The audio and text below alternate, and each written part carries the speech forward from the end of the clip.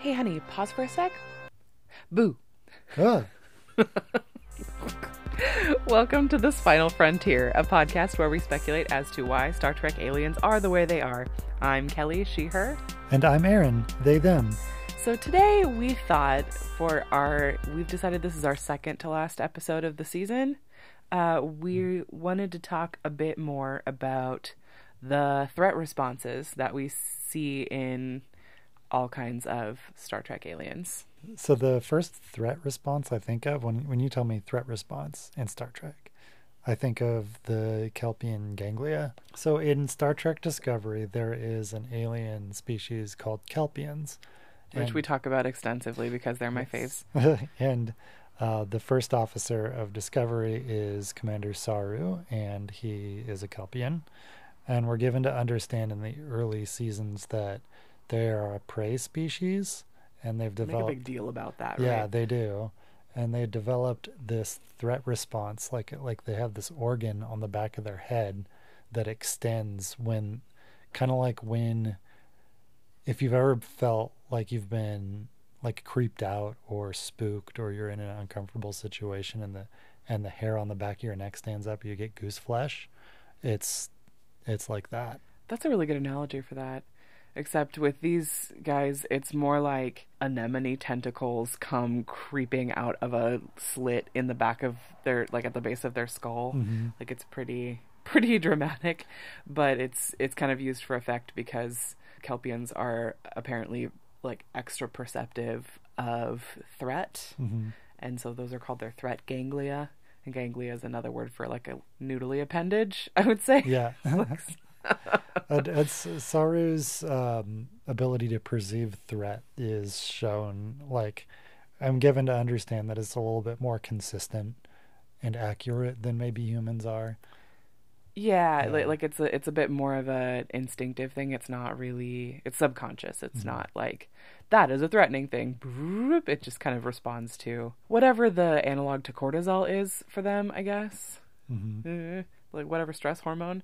So we wanted to talk about threat responses just because, I don't know, it's just an interesting physiological set of traits. And we've seen really a lot of examples of it in Star Trek, and there's a lot of examples of it in nature. And I feel like the most obvious animal that we might think, there's a couple of obvious animals we might think of when we think of these kinds of threat responses. Like when I think of the threat ganglia, it's not exactly the same thing, but I think of like frilled lizards that get those really big, Oh, cool. you know, they kind of have this little umbrella Mm-hmm. that sticks out from their neck, like in Rescuers Down Under. Yeah. One of my favorite childhood cartoons. Not the regular Rescuers, no, just Rescuers Down Under. I was thinking of Jurassic Park. Oh, well, I didn't see that as a kid. I saw it when I was older. Because I didn't watch scary movies as a kid. That was my first PG-13 movie. Aw. Yeah. It's because you lived with older children / teenagers. I think I watched it before then, but... Oh, gosh. Yeah. Oh, well, anyway. So I'm thinking of the more kid-friendly version with kind of an umbrella head. And whenever something scary happens, this lizard just puts out this big... And you said that was in the Rescuers Down Under? Yes. Or, okay. Very specifically. And so part of it is that, well, that's very specific. Look big so that whatever is coming after you is startled just long enough for you to maybe make an escape. Mm-hmm. In the natural world, that's a lot of threat responses. The whole point is to either scare the other guy off or the organism off, or at least like give it pause for a second until you can, or give you a little bit longer to get away. Mm-hmm. And we see these displays in, I'm going to bring up octopuses. It happens. So you can change color really quickly, and like they'll swell up to be like, they kind of stretch out their webs and kind of make their arms look big. They have a particular posture to do that. So really, it's really just look big, look threatening. It's a thing to be communicated. It's not really a fight. Mm-hmm. It's not really a like attack. It's just trying to evade an attack. Mm-hmm. And like a lot of other marine animals have that too, like a pufferfish, Oh, yeah. right? That's pretty notorious for swallowing a bunch of water and getting really big, and when it's threatened, so that it's really big and really spiky, and so it's hard to bite when it's kind of big and it's a bit incapacitated. It can't really swim very well when it's all big and puffy. Well, kelpians don't. I mean, kelpians just are big to start They're with, just but tall, yeah. they're very tall. But they don't make themselves bigger. But what does is there's another species called Denobulans, and Remind me which franchise that's from. So the Doctor in Enterprise, the series that ran like this is Phlox, one of yeah, Phlox's Dr. many. Phlox, yeah. Okay. And so someday I'll watch that. He can take in a bunch of air and like expand his head and make it real big. Of course he can. We're just gonna have to talk about Denobulans in general later. Yeah, they're very weird. Just all together. But yeah, so that kind of threat response is specifically designed for. Is he spiky too when he does it, or does he just have a big head? Well, he's got kind of like facial ridges that stay kind of rigid as his. So like, there's some definition. I wouldn't call it spiky, but angular. Okay. Yeah. So it makes it more angular when it's swollen up, though. I'd have to watch it again. Oh God. Yeah. We've had multiple conversations today in which that indicate to me that I really have to just like buckle down and watch Enterprise. Yeah. God help us all. Because my thought is like, why would an organism do such an extreme thing, stretch the exterior of its body to be so big so quickly, and have all of these spikes that it maintains? And in pufferfish, that's obviously for anti-predator. It's the kind of the size as a startle response, but it also works as a defense because, which is a little bit of a separate thing, just because they're not actively attacking. It's just armor, right? It's another kind of armor. But like, if the Denobulans are blowing up their heads. Is something trying to bite their heads off? Ooh, I don't know anything about the Denobulan homeworld, so maybe. That thing would have to be big, because Denobulans are like human-sized. Yeah. So, if it's blowing up its head like a basketball, right?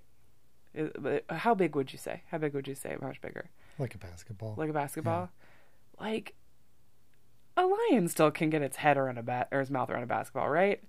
I don't know. You're the biologist. I think so. I think they have pretty big jaws. So, like, what apex predator is coming after them?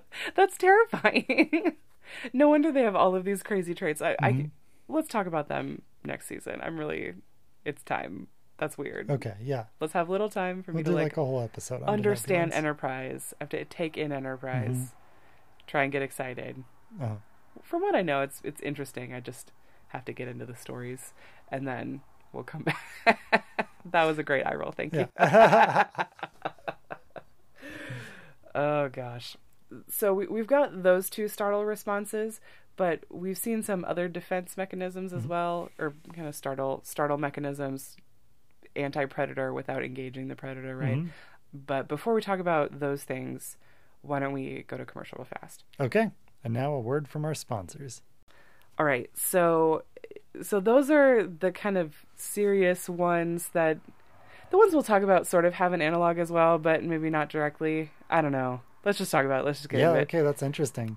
Yeah, because the next one that comes to mind is from an episode of Lower Decks, which if you haven't seen it, I recommend. We surprisingly love this show. Yeah. Like it's a pretty darn good track. But there's an episode with a delegate from a species called Duplers, and when startled, is it even really a startle response? It's when they feel uncomfortable, when they're made to feel bad for some reason. They duplicate, so they kind of like bud in half, split like mitosis into two of them. Yeah. But if they're really startled, they'll just keep duplicating. And that's kind of the whole episode is they accidentally upset this delegate by making him feel like he was an inconvenience, and then he just goes into this anxiety spiral, and they have to shove him into a whatever storage area, and he just fills the entire storage facility with as somebody that has had to deal with anxiety, I found it to be very true to the kinds of thoughts that come into one's Such head. an effective analogy. Yeah, it's a really good analogy. Yeah. Yeah. But also, just what a great... It's a great defense in that it's like the other animals that kind of depend on greater numbers in order to survive, like schools of fish and flocks of birds and Or stuff. that Like, gang of otters beating up that crocodile. yeah. But they're not necessarily ganging up. They're just there's just a lot of them. So, whatever's going after them couldn't possibly help but be overcome by all of these very upset men. Couldn't possibly eat all of them.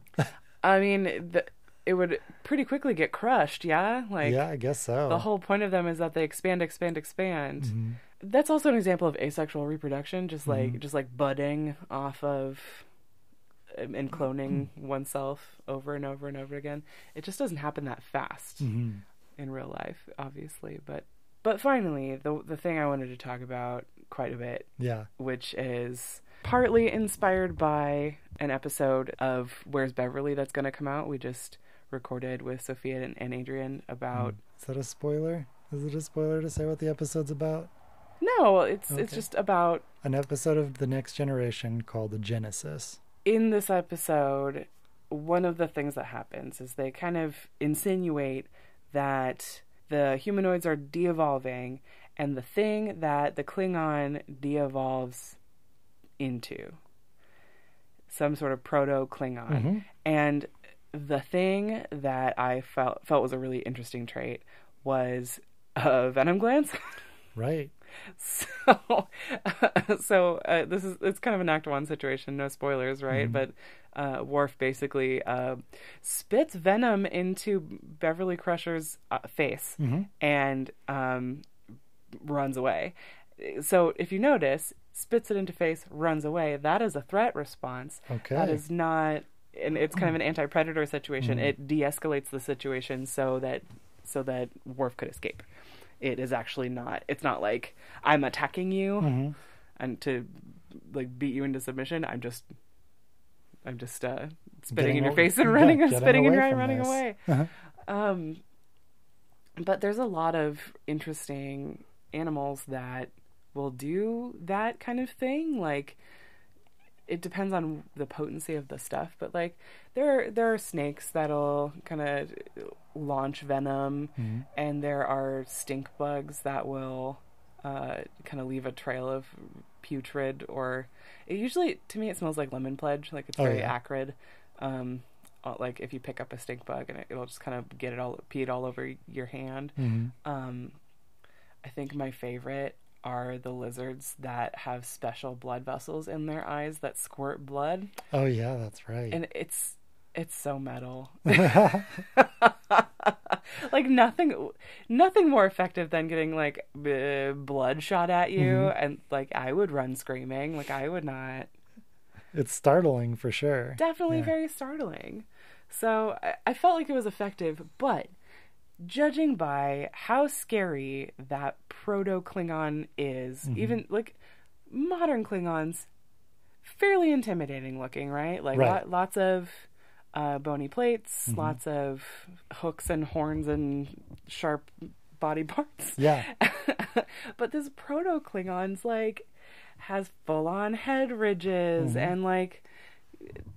Describe the hands, like the... I don't know how to describe them. They're almost like crab legs.